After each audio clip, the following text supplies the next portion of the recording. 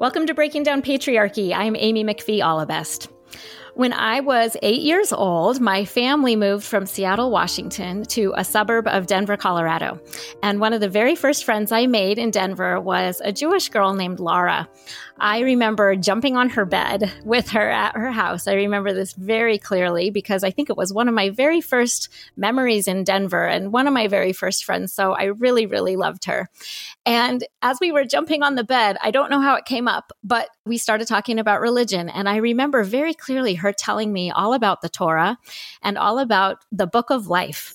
And I actually have very vivid memories of what that kind of seemed like to me in my mind, all the way back from when I was 8 years old. And thus began my lifelong love and sense of kinship with the religion of Judaism. Many of my closest friends throughout my life have been Jewish. And during college, I chose to study abroad in Jerusalem for 5 months, where I studied Judaism, Jewish civilization, and the Hebrew language alongside Islam, Arab civilization, and the history of Palestine. I was also lucky to have several beloved Israeli-American neighbors in Northern California. And finally, as I open with my personal connection to our topic today, I have to point out once again how many of the authors we've read on this podcast have been Jewish. From our very first authors that we read, Rianne Eisler and Gerda Lerner, through Betty Friedan and Gloria Steinem and Judith Plaskow and others, I have been astounded at the contributions of Jewish women to the field of feminism and gender studies. So it is with great enthusiasm and excitement that I introduce today's book, New Jewish Feminism, Probing the Past, Forging the Future. And welcome to the podcast, the editor of this book, Rabbi Elyse Goldstein. Welcome, Rabbi Goldstein. Thank you. Thank you so much. I'm so excited to have you here today. And I just want to thank you for this book. You wrote some essays in the book and then edited the whole thing. And I'm excited to hear about the process of how you put this work together. But first, I'll just introduce you with your professional biography. As one of the first women rabbis in Canada, Elyse Goldstein has broken down barriers by founding inclusive communities for learning and prayer. Goldstein graduated from Brandeis University in 1978 and was ordained by the Hebrew Union College Jewish Institute of Religion in 1983. After ordination, she became assistant rabbi at Holy Blossom Temple in Toronto, then sole rabbi of Temple Beth David in Canton, Massachusetts in 1986, before returning to Canada in 1991 to become founding director of Kolel, the Adult Center for Liberal Jewish Learning, a major center for Jewish adult education. Goldstein served as the first female president of both Reform Rabbis of Toronto and the Interdenominational Toronto Board of Rabbis. She retired from Kolel in 2011 and founded the Inclusive City Shul in Toronto, where she still serves as rabbi. Her first book, Revisions, Seeing Torah Through a Feminist Lens, won the Canadian National Jewish Book Award in 1998, and her 2000 book, Women's Torah Commentary, which wove together insights from dozens of women scholars, has left an indelible mark on Jewish thought. And her book, New Jewish Feminisms, Probing the Past, Forging the Future, was a finalist for the National Jewish Book Award in 2008. And that's the book we'll be discussing today. So again, welcome, Rabbi Goldstein. And now I'd love it if you could introduce yourself a little more personally. Tell us where you're from, a little bit about your background, and what brought you to do the work that you do today. Sure, thanks. And it's wonderful to be here with you. And it's wonderful to be talking about this book, which I think is still so relevant, even though it won. It was nominated in 2008. I feel like with modern politics, a lot of us are saying, are we still talking about this stuff? But we still are, and it's still very, very necessary. So I'm originally from New York, so that listeners who are trying to place an accent can now place it. But I've lived in Canada most of my adult life, and I always make a joke that I converted to be Canadian. So I took out Canadian citizenship and feel very, very proud to be a Canadian and to be, one of first and I hope leading female liberal religious voices in this country. So what led me here, obviously, was my first job at Holy Blossom. But I felt at that moment in history, 1983, when I came to Toronto, and Toronto wasn't quite ready for having a very public female rabbi with very clear feminist agenda, pro-choice agenda, and a liberal agenda. I felt like that was my work. That was going to be my work. My work was going to be breaking that I call it the stained glass ceiling, breaking that stained glass ceiling. And I stayed, I did 5 years in Boston, as you mentioned, at Temple Beth David. And those were wonderful years. And I took a part-time congregation and turned it into a full-time congregation. But I came back in 91 because I still felt that this town and this country was giving me a great opportunity to advance a feminist agenda in the religious world as much as it was advancing it in the political world and in the secular world. So that's sort of what's kept me here. And I raised 3 Canadian kids, and my husband's Canadian.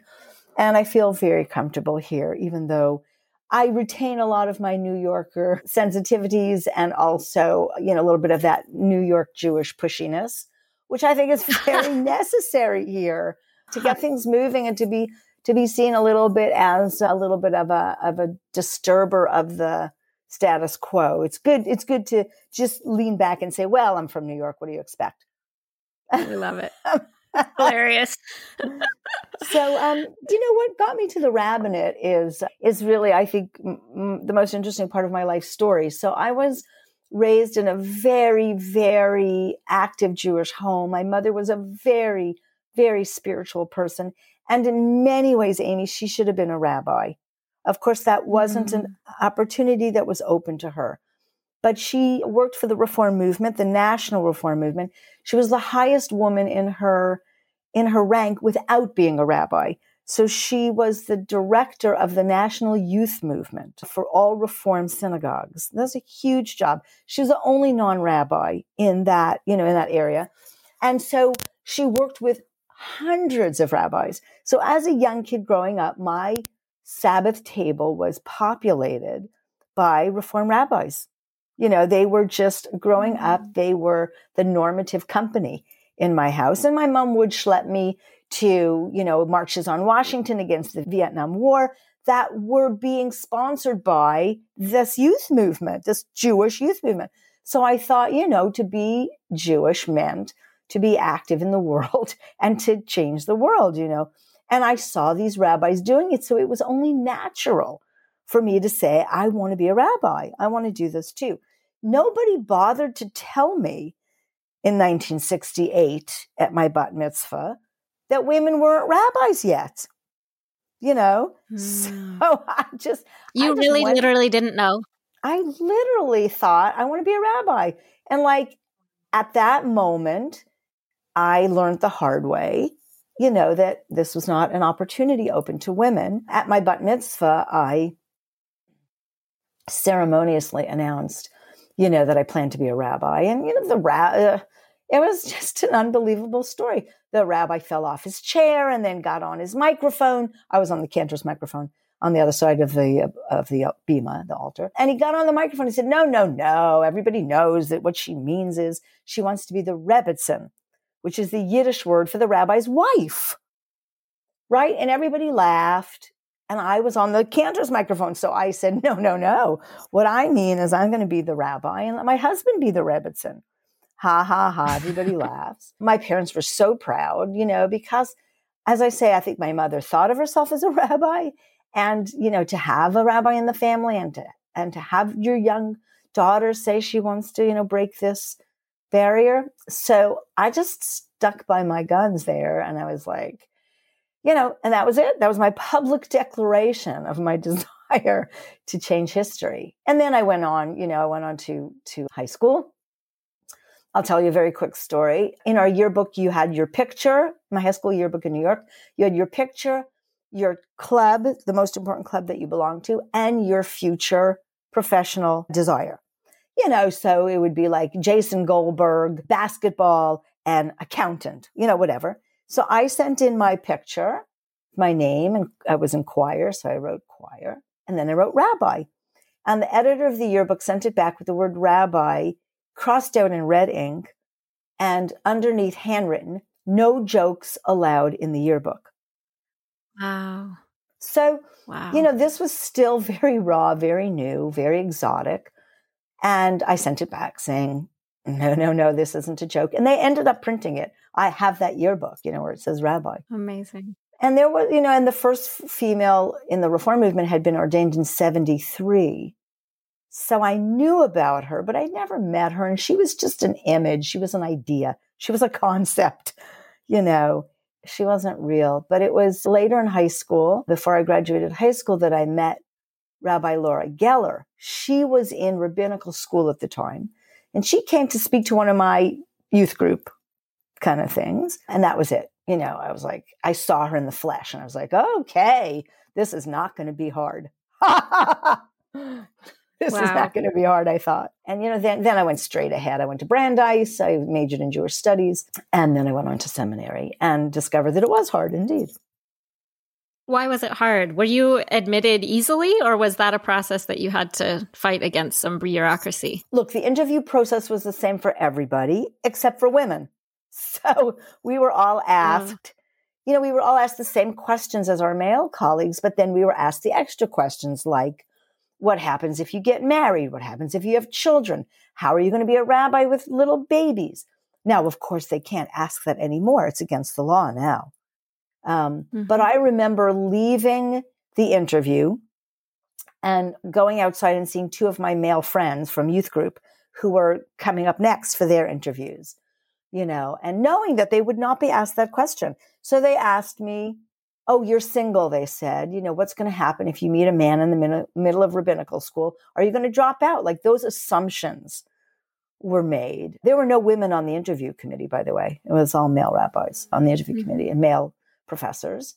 There were no female professors in school when I was there in the 80s. There are now, thank God. But it was a very male way of looking at the text all the time. But, they asked you that question and it trips you up. That question trips you up. And you have to either say, no, I don't care if I meet anybody. I want to stay single. Or, yes, if I meet someone, they're going to have to deal with my being a rabbi. Like, you don't want to talk about that. It's very personal.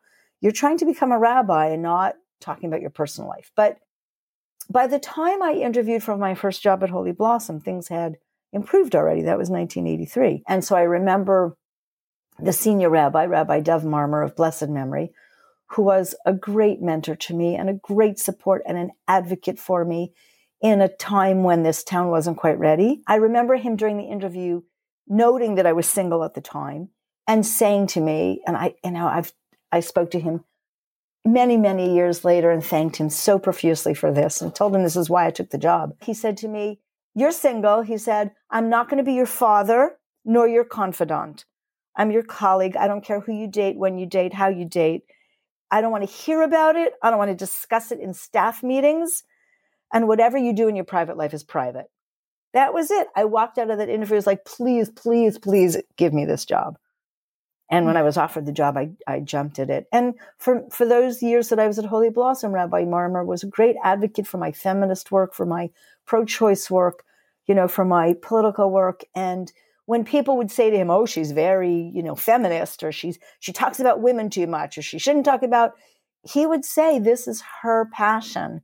And I hired her for her passion. So he was a great advocate. I miss him very much since his passing. I visited him every year in Israel when he moved to Israel after retirement. And he really, in many ways, cleared the path in Toronto for people to get used to the idea that I was a rabbi among rabbis. I was not a female exotic specimen in a zoo. I was a rabbi among rabbis. He worked very hard on that. Wow. That's really beautiful. I'm really grateful you told that story. That's incredibly inspiring. So you talk a little bit about some of your process in the introduction of the book, but I wondered before we kind of move more into the introduction, if you can tell us about why you wrote the book. What was that process like? So I had written Seeing Torah Through a Feminist Lens. It's a very good primer, let's say, to the ideas and concepts of Jewish feminism. I had felt that was necessary. I was very moved by Judith Plasko's book, of course, Standing Again at Sinai, and Rachel Adler's book, Engendering Judaism. And I just felt like I needed to take what I was teaching about Jewish feminism and make it available to a universal audience. By the way, for those listeners who are from Toronto, one of the great influences on me for writing the book was Michelle Landsberg, who I still am involved with. She, was a great journalist and a great author. And a very important political figure in the 80s and 90s here. And she said, you need to take what you're doing here as a feminist and you need to write it and get it out there. And then I wrote the women's commentary and the women's Haftarah commentary, which were more scholarly, for a more scholarly audience and for people that knew the Bible and wanted to do feminist analysis of Torah stories. And then my publisher came to me and said, we need one more. We need one more, and we need you to cover all the changes in the Jewish world. Let's call it the disruptions of Jewish feminism, right? And that's why I wrote that fourth book. Okay. Yeah. Well, I come from a Christian tradition, but I found it incredibly relevant for me too, and just fascinating. Every single article in the book was so interesting and illuminating. But yeah, let's start with the essays that you wrote and contributed to the anthology. And so if it's okay, maybe I'll just ask you some of my questions that I had as I read those essays. Okay, so from the introduction, you talk about what you call a quiet revolution within Judaism that you say grew louder and would eventually echo into the pages of the prayer book, the boardrooms of major Jewish organizations, the seminaries, the yeshivas, and the Israeli government, all within the next 20 years. So I just wondered if you can talk about that quiet revolution. It sounds like you kind of already talked about what the revolution was like in your personal life, but what was going on in Judaism more broadly at the time? So I can answer that by even talking about the changes I saw in seminary in the 5 years I was there. You know, I started in seminary, as I said, there were no female scholars, no female teachers. I still had a Bible professor who started every class with, gentlemen, please open the text to Ezekiel or Isaiah. Like, look right at the class. A third of my class was women, right? So I saw, what I mean by a quiet revolution is our being there. The very fact that we were in the room made people stop, look up, listen, figure out, we need to change our language. We need to, in almost every class I took in seminary, the paper I would choose to write would be about women and whatever the topic was, right? And that made our professors start to notice that we were there. And that we had something to say, and that our voice was a different voice than had been heard before. That's what I mean, but it was sort of quiet, and then it got louder and louder. So, we would start having more demands, and we would start saying we need to study women in history or women in the Talmud, women in Jewish law. And we started to talk about this from our student pulpits, right? And so whereas it used to be, and by the way, I was still told when I was graduating in 83 to tone down the feminist references in my resume. Not told by the congregations looking for rabbis, but told by the seminary. That doesn't happen anymore. We had a special meeting just of the female students about what to wear to interviews. The male students did not have the same meeting with the dean. Okay? So that doesn't happen anymore. And we protested. We went to that meeting, but we complained.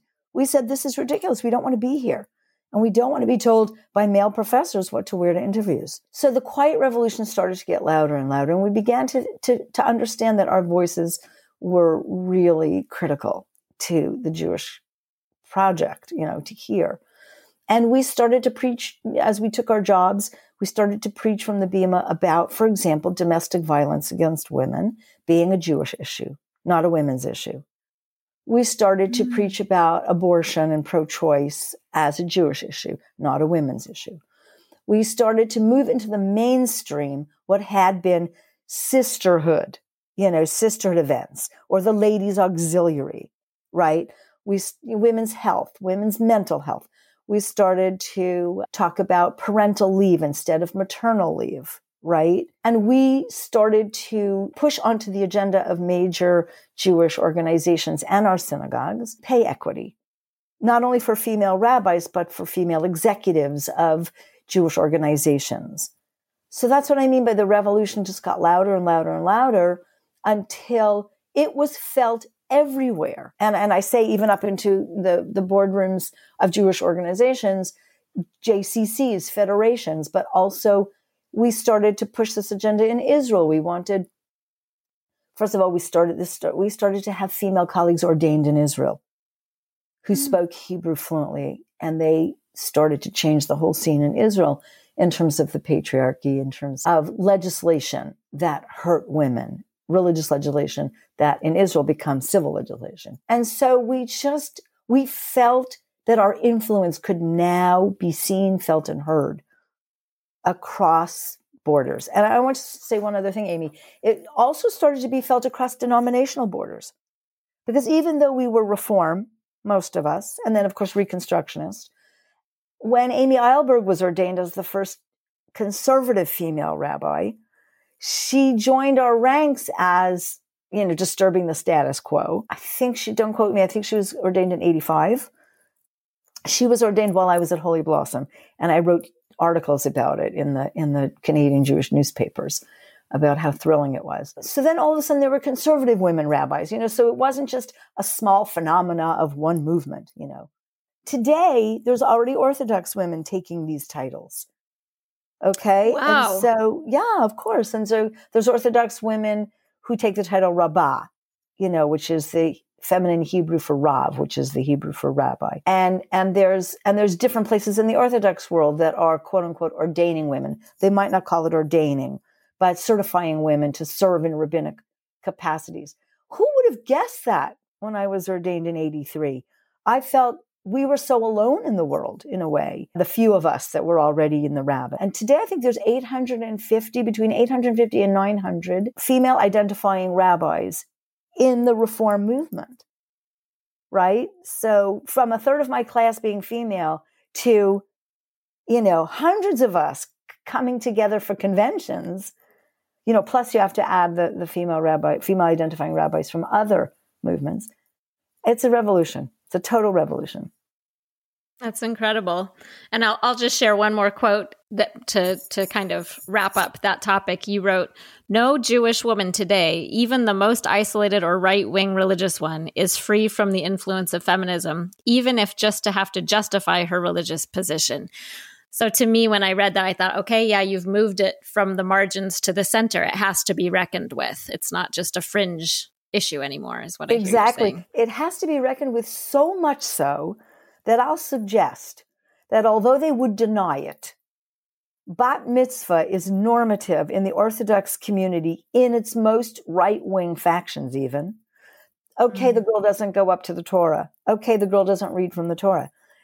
It might just be she gives a speech at her home on a Saturday afternoon. But no one is free of the influence of Jewish feminism. There's not a Jewish organization or synagogue or denomination or movement in the world that doesn't relate to Jewish feminism in one way or another, if only to say our women are happy exactly in the position they have. They don't want any more. Those feminists are wrong. Okay, but when you have to say those feminists are wrong, when you have to write articles defending your women against feminism, you know that feminism has won as a major force in the universe. Okay, the next essay that I'd love to talk about is your essay that's entitled "The Pink Talit, Women's Rituals as Imitative or Inventive." So let's start by having you just acquaint listeners who might not know with what the talit is. Tell us about the vestments of a rabbi.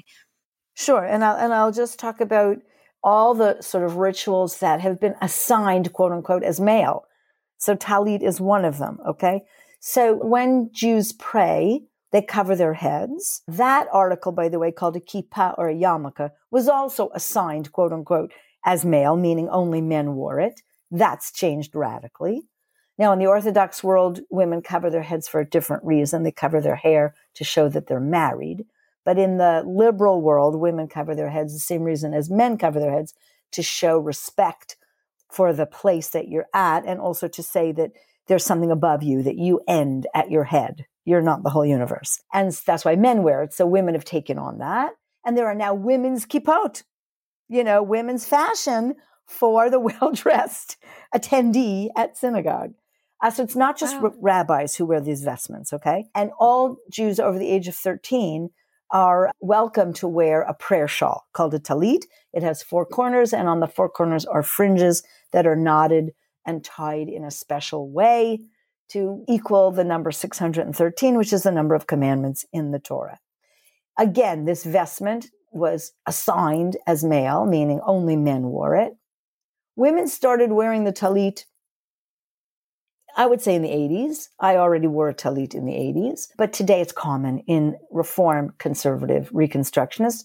And I will tell you that even in Orthodox synagogues, there are women who wear that. It is not something that people have never seen in their lives. So yeah, it's one of those rituals that has moved into a space where people of all gender expressions, by the way, I should say, not just women and men, people of all gender expressions who are Jewish may choose to wear the talit.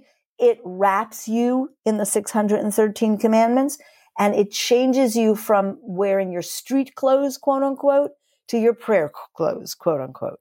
So those are not just rabbinic garments, but Jewish garments. Okay, so in the essay, you talk about kind of feminine versions of what were traditionally masculine talit. Do you want to tell us about the pink talit and about, I believe there was like kind of a really embellished talit that you said reminded you of what a high priestess would have worn. Right. So I have my experience with the pink talit is I was once in Jerusalem and I was walking into a very religious Jewish vestment store, clearly a run by men for men. And in the window was a talit with pink stripes. Now, the traditional talit has blue stripes or black stripes. Here's a talit with pink stripes, and maybe it had a little sequin work. I don't know. It was very feminine looking, or let's say traditionally feminine looking. And I walked in and I asked the very Orthodox male salesperson, who in the world would buy that pink talit in your window? And he said, oh no, that's for girls having a bat mitzvah. I looked at him and he said, not in my community, of course, just in yours. So that really moved me. That moment really moved me to start thinking about, what do we do with these traditionally masculine garments to make them feel like they belong to us, to make them feel like we're not honorary men wearing male garments? And I recognize, by the way, this is a binary way of looking at it, and I acknowledge that. But at the time, I really wanted to create a garment, a prayer garment for myself that would be something that I would feel was imagined as a feminine, quote unquote, or traditionally feminine garment. So I made an all lace talit. So the talit looks like what my grandmother's tablecloth might have looked like. And then I put the fringes on it and a silver sequined crown, or atara, the band on the top. And it's great. And people stop me whenever I wear it and say, it's just beautiful. And then for my rabbinic talit, for the high holidays, it's a tradition for the rabbi to wear a white robe on the high holidays, or a white garments, especially on Yom Kippur when we try and identify as pure, right? And so I commissioned a Judaic artist in town named Tema Gentles to imagine with me, if there had been a high priestess instead of Kohen Gadol, what would she have worn? I'm talking about the biblical high priest, okay? And we just created this flowing white thing with purple and blue, which were the high priest colors on the top, and bells, that tinkled when I walked. And I love it. I wear it every Yom Kippur. It's very special to me. But I did wear it. I remember wearing it to a convention, Reform Jewish Congregational Convention. It must have been in the mid 80s or late 80s. And the woman behind me poked me very aggressively on the shoulder and said, what the heck are you wearing? So it's like, I'm wearing a talit that the high priestess would have worn. And then you have to have that whole conversation. Yeah. Yeah. Well, that's fantastic too, right? Having the whole conversation is probably exhausting sometimes, but that's the way culture changes, is through those conversations sometimes, right? Being willing to have them. and the question is raised, do we want to imitate men? And, yes. And this is a very important question. Do I want to wear a traditionally male-looking talit and say to the world, this is what it looks like when it's on me?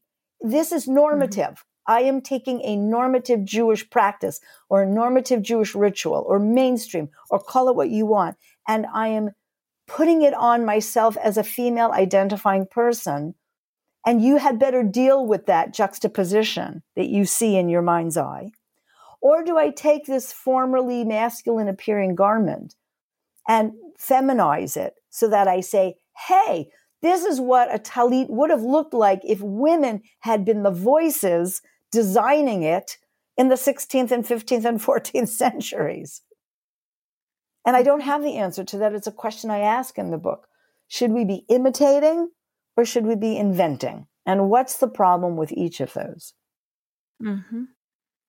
Yeah, that was my main takeaway from that essay too. And I thought it was, again, really illuminating the way you presented kind of the pros and cons of each one. One of the things that you said about the cons of this imitation is that just the quote that really stuck with me is you said, they wrap us in male imagery, making us honorary men for the moment. That really hit me. I thought, yeah, I guess that is, we get access to that male power, but it doesn't dismantle the system as much. Exactly. So it may clear the way for women to come into the system. It's still a male system. So that's exactly. tricky. In a way, the pink tallis or the lace tallis or the high priestess tallis dismantles the system and dismantles the assumption that a tallis looks like this white fabric with black stripes, because that's the only tallis we've seen through our Jewish history as normative. On the one hand. On the other hand, it still is a powerful moment to take on this formerly male understood garment, right? And wear it as a female identifying person and say to the world, deal with it. This is what a Jew looks like, right? It's the same thing as what we do as female rabbis all the time, right? On the one hand, we want to be identified as female identified and to say, this is part of our persona and part of our rabbinate, right? On the other hand, I want to be a rabbi among rabbis. So for example, when people constantly say, she's a female rabbi, or I'd like you to meet my rabbi, she's female, I ask them, when you introduce a male rabbi, do you say the same thing?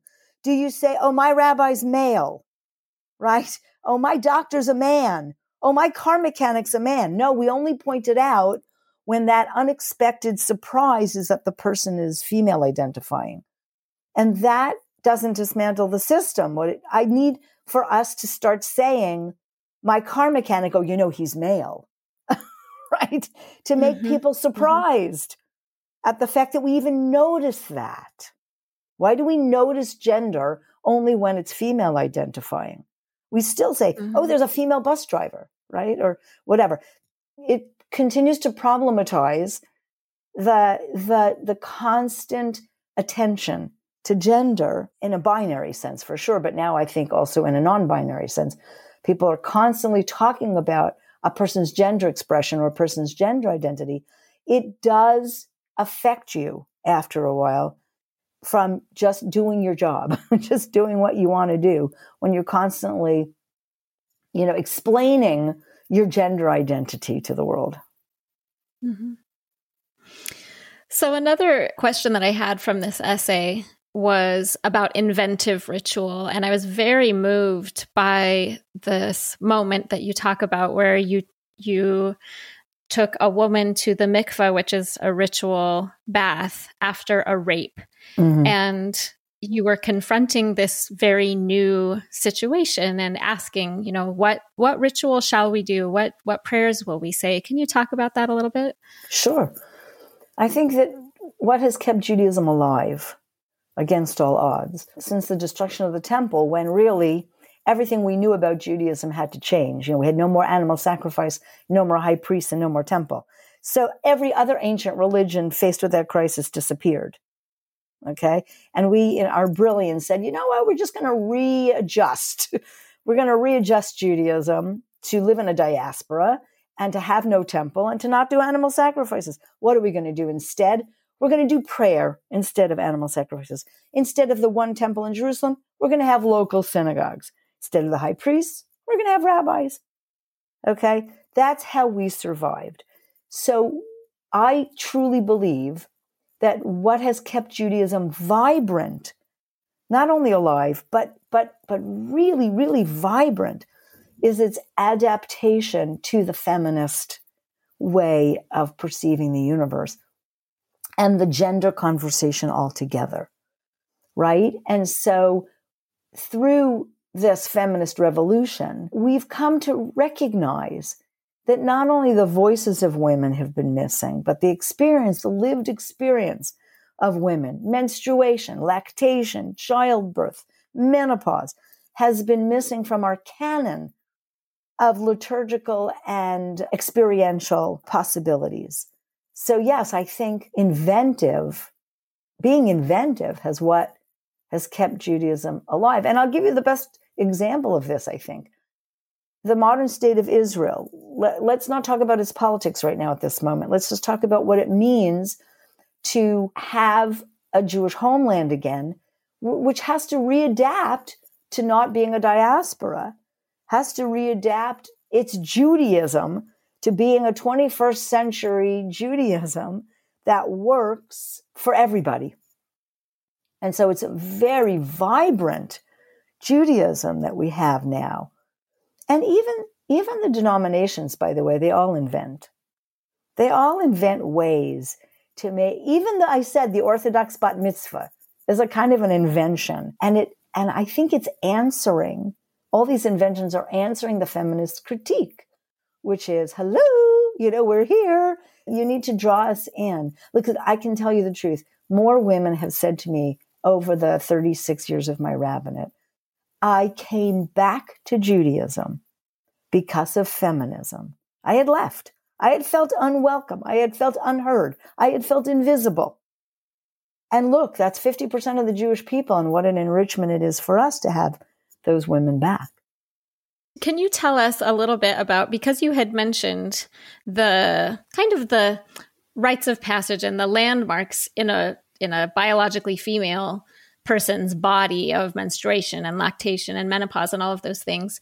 And I loved that conversation in your essay. And then you also point out that as women invent new rituals, that there are some cautions that you have for women about not just assuming heterosexuality, for example, and childbearing as the norm. So can you talk about some of the dangers that you point out in creating rituals that are based on those topics? Absolutely. Look, I say in the book, and I've said this before, biology should not be spiritual destiny. So I believed that, when I first started this enterprise of being a rabbi, right? I believe that a woman's body or a man's body shouldn't dictate what they can and cannot do religiously. And that's true now of people who gender identify differently than male or female, that we are all spiritual beings, right? First and foremost, we are spiritual beings that is housed in a body, okay? If we are spiritual beings that are housed in bodies, then our bodies are secondary to the spiritual endeavor. So we have to be careful if we invent rituals. And I don't care if we invent them for women, or whether we invent them for people who are trans, whether we invent them for people who are non-binary. We have to be careful not to neglect the soul on behalf of the body, right? And say, okay, your body determines what your spirituality is going to be. It's a tightrope, because on the other hand, your body does in many ways determine your spiritual life and your soul. So I don't want to negate that, but I also don't want to make it so primary that someone who doesn't feel embodied in their spirituality feels left out. So, when we started to do rituals for lactation and childbirth, for example, or menopause, we became aware that we were excluding a lot of women who were either by choice childless, or childless by circumstance, or not married, or not partnered, or didn't want children, or whose life with their children was not the joy that they had expected, right? Or who lost children, or who miscarried. We realized that they were not resonating with this universally assumed ritual. So then we had to think about rituals for miscarriage, right? Rituals for separation, rituals, those kind of things. And then you get to a point where you need a ritual for every moment in your life, basically. And it can become overwhelming, where your life becomes so ritualized that it feels a little bit like over the top. So I do have this question now that I hadn't thought of before, but would would a congregant, let's say someone does have a miscarriage in your congregation, would she come to you and say, I feel a need for a ritual to mark this event in my life and process it in a spiritual way? Could you help me come up with something? Or how does that happen? Well, I would offer, if somebody tells me that they've had a miscarriage, I would say, is there something we can do together spiritually that'll make you feel grounded, right? Make you give you some spiritual strength, right? Wow. But she'd have to come to me and tell me she had a miscarriage. But this is what I do. This is how the person who was raped got to the mikveh, right? We said together, what's a traditional Jewish ritual that can help give you spiritual strength? And we thought, well, the cleansing waters of the mikveh, right, could be used. And it was a very inventive ritual, right? Subsequently, I've brought many people to the mikveh for spiritual cleansing rituals, like after infidelity in a monogamous relationship or after death, of a loved one. Like the mikveh is an amazing ritual. So I think the more open we are to using traditional rubrics for modern reasons, the more we'll find ways to be inclusive. So yes, congregants have come to me for all sorts of things and said, is there something we can do Jewishly to mark this? Wow. What a beautiful way to spend a life. It's just striking me to be in that role in a community. I just admire and think it's just really inspiring. Thank you so much. Okay. Well, my last topic that I wanted to ask you about is an essay that you didn't write, but it's in the anthology, and it's called A 30-Year Perspective on Women and Israeli Feminism by Rabbi Naama Kelman. Can you talk a little bit, especially since this season is kind of a geographical study of patriarchy, I'd love it if you could just mention some of the topics in that essay and talk about gender in Israel a bit. Sure. I think Israel plays a unique role in Jewish consciousness. I'm very aware of the very profound political tension that right now exists as we're speaking. But with all that, Israel still plays a central role in the Jewish consciousness. And I think we can start from the very basic perspective that women serve in the Israeli army. And that's going to change the perception or the machismo perception of the Israeli soldier altogether, right? And women have fought very hard to climb the ranks in the Israeli army, which is very important. And so you get your first female pilot, you get your first female fighter, and women are now in combat units in the Israeli army. Now, I don't know if that's a good thing or a bad thing, because we want to fight militarism, and especially as a feminist, see its origins in male domineering and the male way of looking at the world, which is it's my team or your team and only one team can win. But being a country which needs a military for its own protection, it was from the get-go clear that women were going to join the military and be drafted alongside with men as an obligation.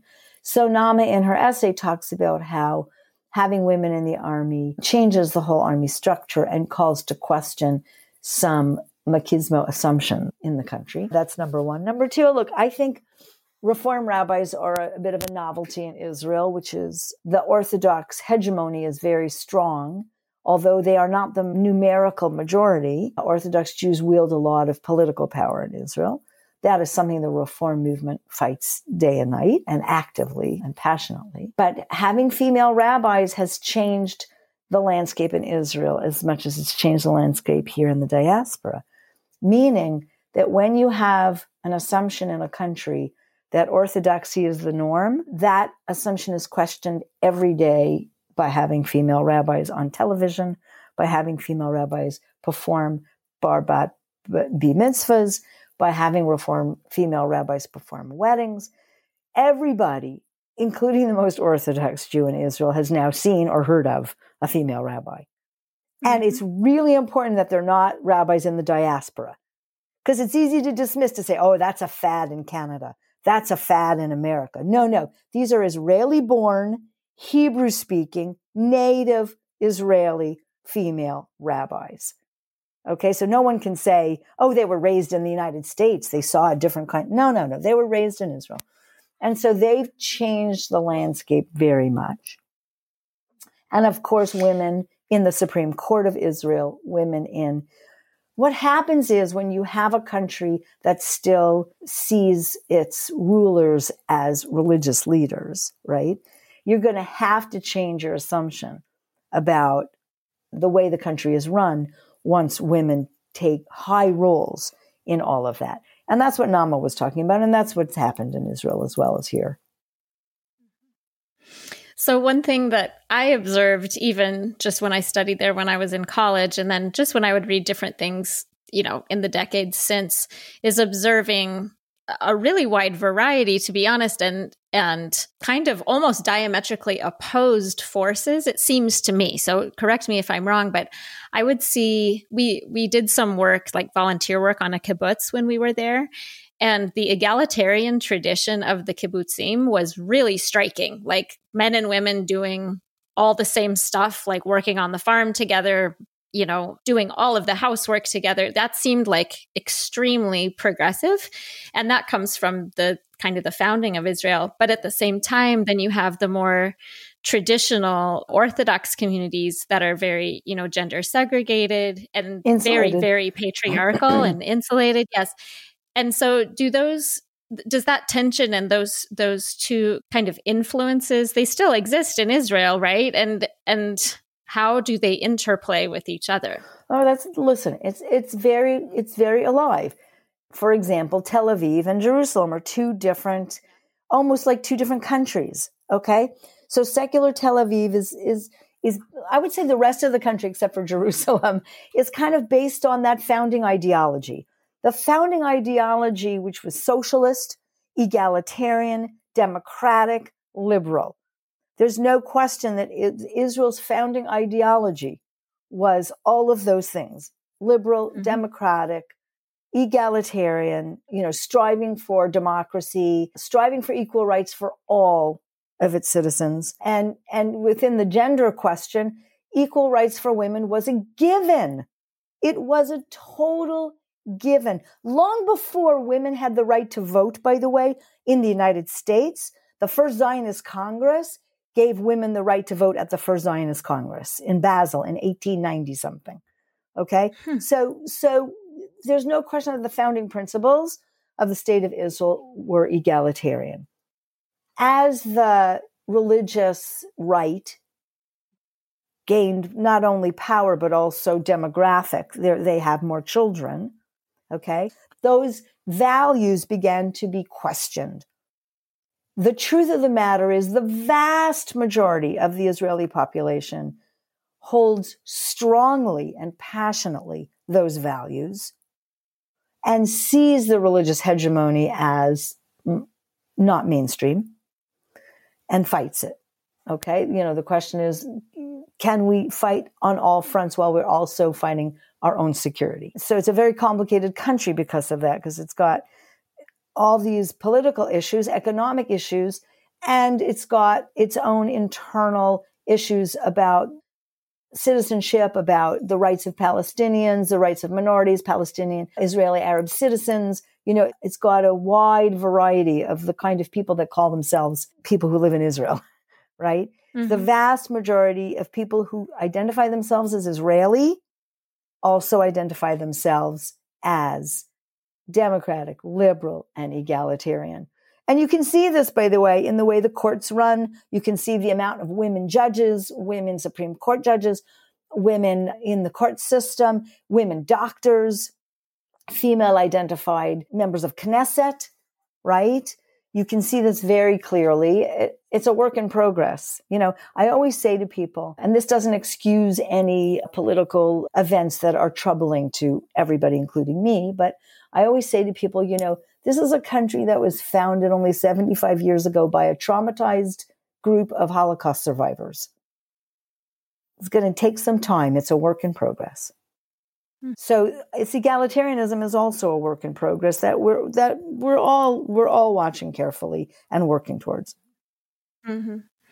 Yeah, that was one of the really interesting things in this essay for me, was just that back and forth of more orthodox forces gaining, strength for a little while, and then feminist forces fighting for, for example, to have a non-orthodox wedding ceremony. That was one of the things that was contested. And even since Nama's essay, by the way, even since her essay, women have been pressing in the Orthodox world to be named as authorities for religious institutions in towns in Israel.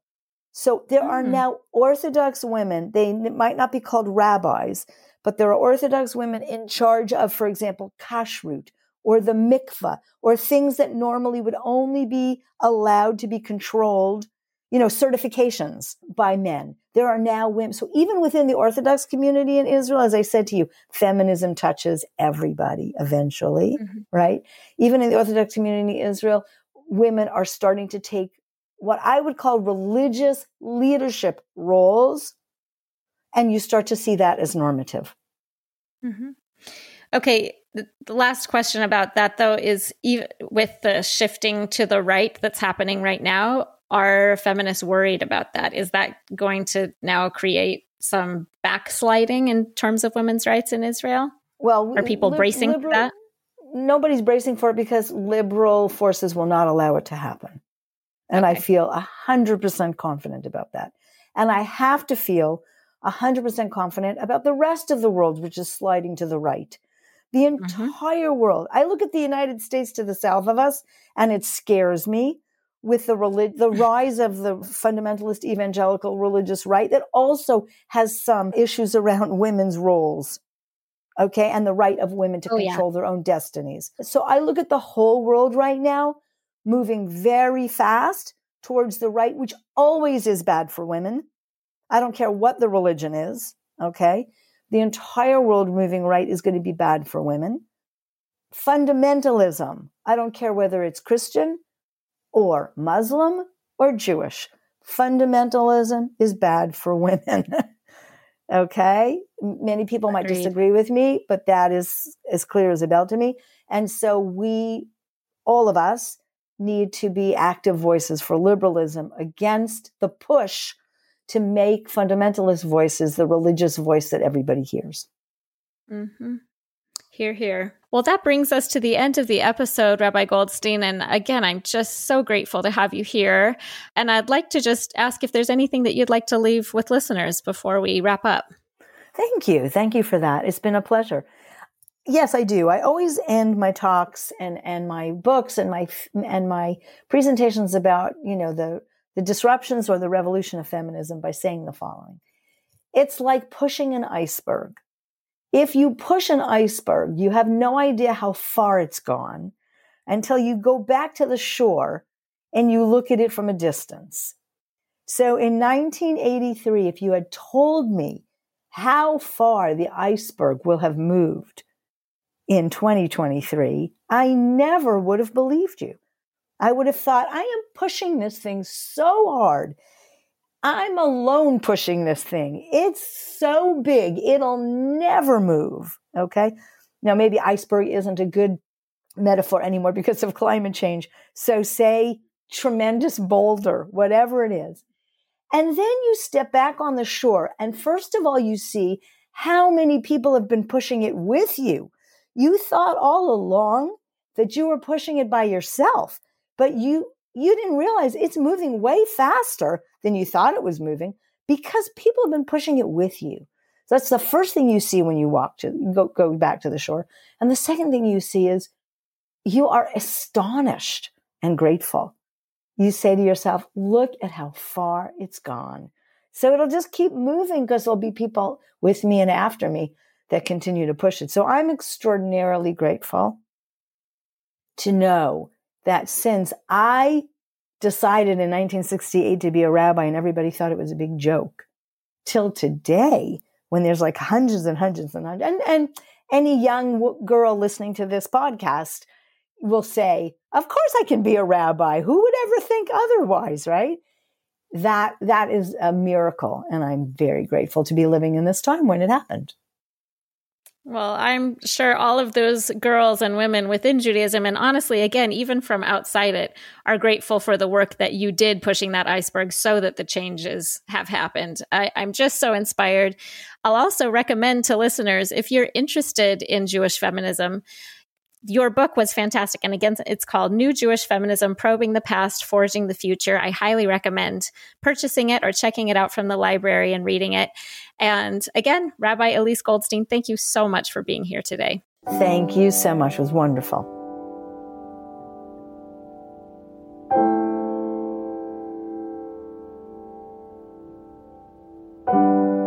Before I go, I'd also like to thank Sam Rose Preminger for our production, Brianna Jovan for our editing, and Lindsay Allebest for our social media. And thanks to all of you for listening. As always, you can head over to our website at breakingdownpatriarchy.com and our Instagram account at @BeDownPatriarchy for additional content and resources for today's episode.